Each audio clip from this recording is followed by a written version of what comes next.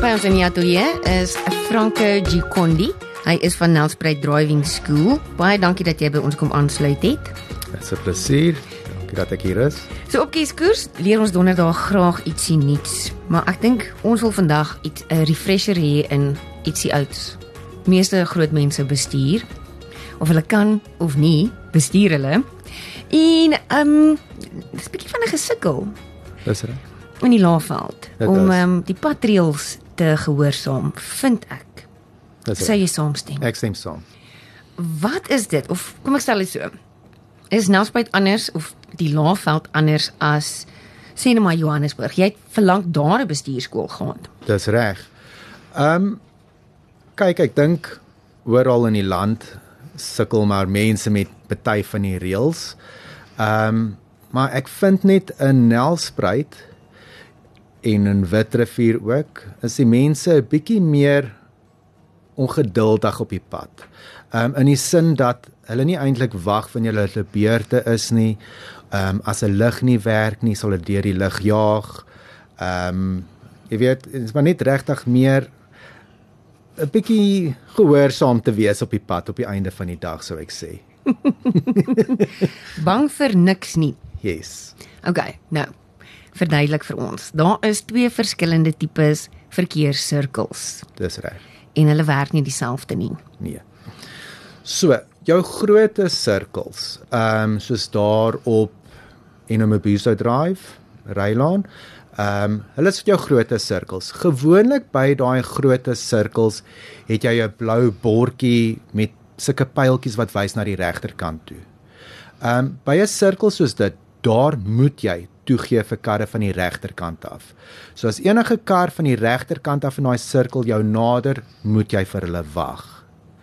Jou kleiner sirkels, soos byvoorbeeld by Elanga Mall, daarso is dit first come first serve, regtig op die einde van die dag. So jy stop by die sirkel in die order wat jy daar gekom het. As dit veilig is, dan ry jy in daai selfde order. So basies soos 'n 4-rigting stop. Jy ry in daai volgorde. Onthou net, dit is 'n toegee, so jy hoef nie noodwendig te stop en dan te ry nie, so jy kan net jou spoed verminder en dan kan jy deurry. Net nog een ding met sirkels. Die mense in die laafveld het 'n groot ding om hulle flikkers aan te sit as hulle uitdraai. Dis nie noodwendig die geval nie. Onthou net ook, as jy 'n sirkel nader, jy moet jou flikker voor die tyd aansit, want dit is mos 'n toegee anyway. So jy hoef nie dood te stop nie. Jy sit jou flikker aan voor die tyd, dat die mense voor jou kan sien, gaan hierdie kar voor my indraai of gaan hy reguit? Want as hy reguit aanry, hoef jy nie vir hom te wag nie. Jy kan maar dan net ook reguit deur die sirkel ry. So hulle moet voor die tyd kan sien dat jy voor hulle gaan indraai of nie. Nou hierdie klink bietjie graad 1, maar 'n verkeerslig 4-rigting kruising word 'n wit flikker. Hy werk nie, hy's buite werking, yes. Die verkeerslig. Daar's nie 'n groen liggie nie. Dis reg. So, werk presies soos 'n 4-rigting stop. En dit is die vraag. Yes. Want ek dink nie mense weet nie. Herinner ons? So, jy stop en jy ry in dieselfde order as wat jy daar gestop het.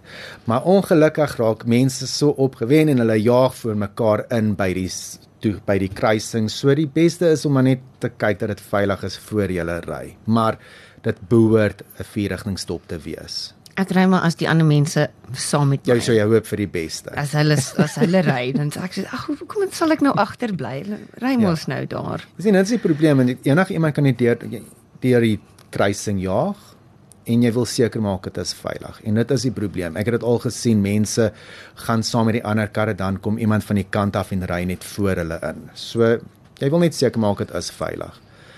So dit is maar net regtig om geduldig te wees en maar jou beurt te wag.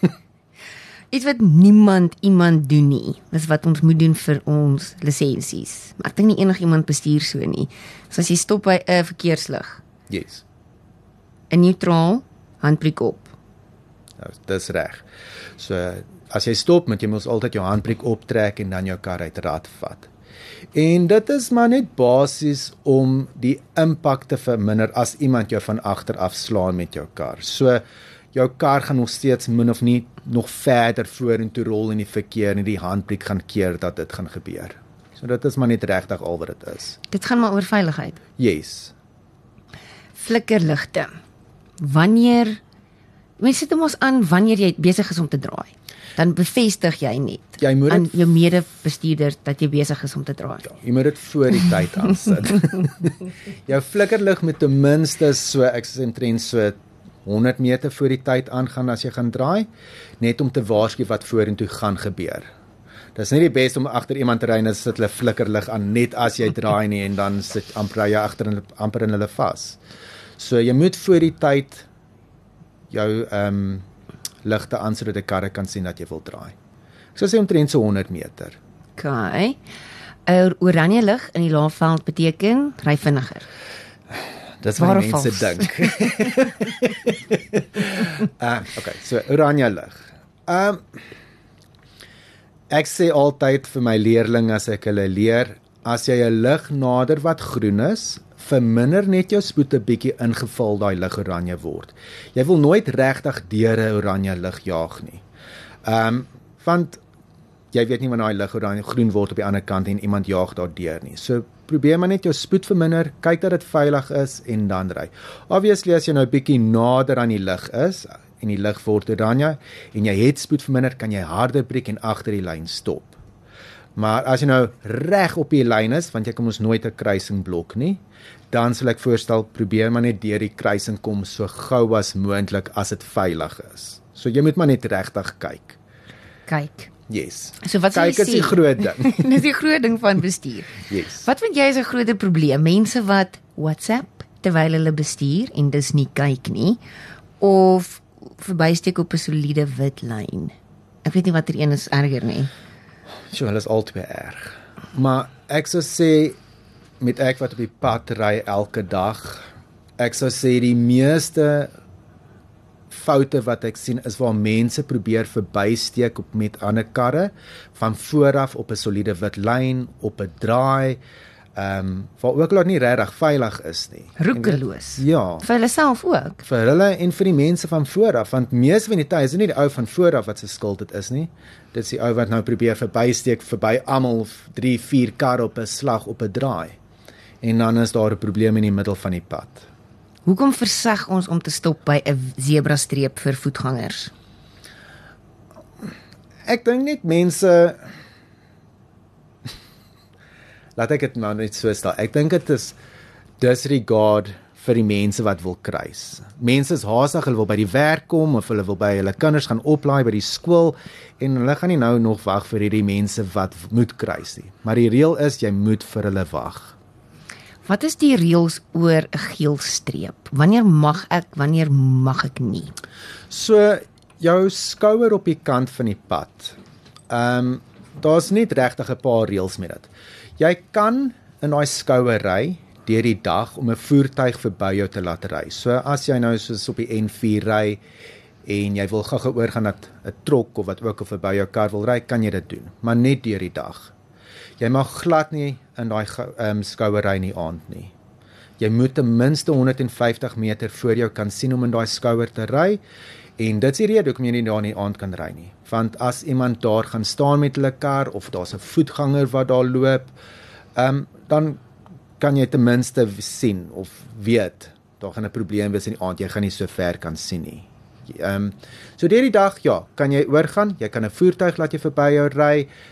Dag of nag, as jou kar probleem gee, kan jy daar stop om jou kar reg te maak of wag dat iemand jou insleep of wat ook al dit is.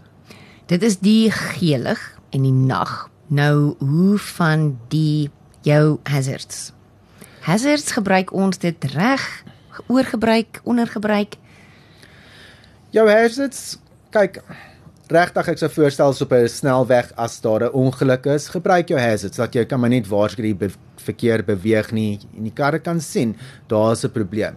Maar jy hoef nie jou hazards op elke draai aan te sit waar mense stop of jy weet as soos 'n taxi iemand aflaai nie, jy hoef nie jou hazards aan te sit nie. Daar's gewoonlik 'n spesifieke plek waar die kar of die voertuig kan intrek en hulle moet die mense daar oplaai en aflaai.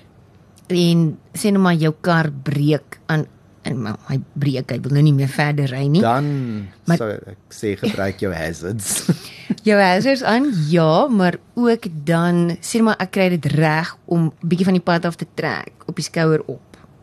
Hazards, driehoek. Okay. So ja, jou driehoek moet jy maar gebruik. Dit gaan omtrent so 100 meter van jou voertuig afstaan, net om te wys, especially as jy op 'n hoek is, sodat as iemand om die draai kom en hulle sien daar's nou 'n klein driehoek in die middel van die pad hierso, laat ek spoed verminder, daar's obviously 'n probleem vorentoe, en dan gaan hulle jou voertuig sien net daarna. So dit is maar net vir veiligheidsredes om dit aan te sit. Nou so 100 meter voor die tyd behoort reg te wees. Die beginsel is maar net maak seker jy kan ander mense waarsku. Ja, En jy kan nou nie met woorde nie, so doen nou maar die Ja, driehoek in die lig en die flikker en die. dis reg. Presies.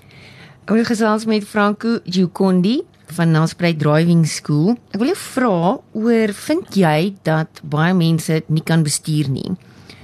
Laafhand, want hulle kan nie. Want hulle het nie regtig deur die miskien nie hulle eie learners geskryf nie.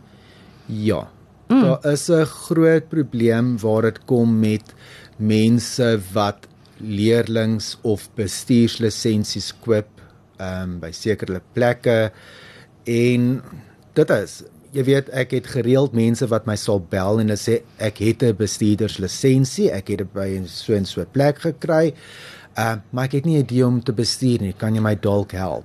En ek kry dit gereeld. So baie van dit is mense wat lisensies gekoop het of vir hulle leerlings gedoen het en hulle het nie eintlik 'n idee wat hulle daar geskryf het of geleer het of gedoen het nie, want iemand het dit vir hulle op hulle onthaalwe gedoen. En dan leer jy hulle maar van scratch af bestuur. Ek moet, ongelukkig, want hulle lisensies is geldig, so hulle het dit reg gekry die regte manier, maar dan moet ons maar nou weer van voor af begin. Grootste stukkie raad, sê nou maar daar is nou so iemand of 'n leerling bestuurder. Ek is nou wanneer 16 begin jy leer? 17. Wat is die belangrikste? Regtig, ek sou net voorstel as jy begin op 17 ry, raak gewoond aan die kar, doen jou leerlings reg, doen jou bestuurders die regte manier.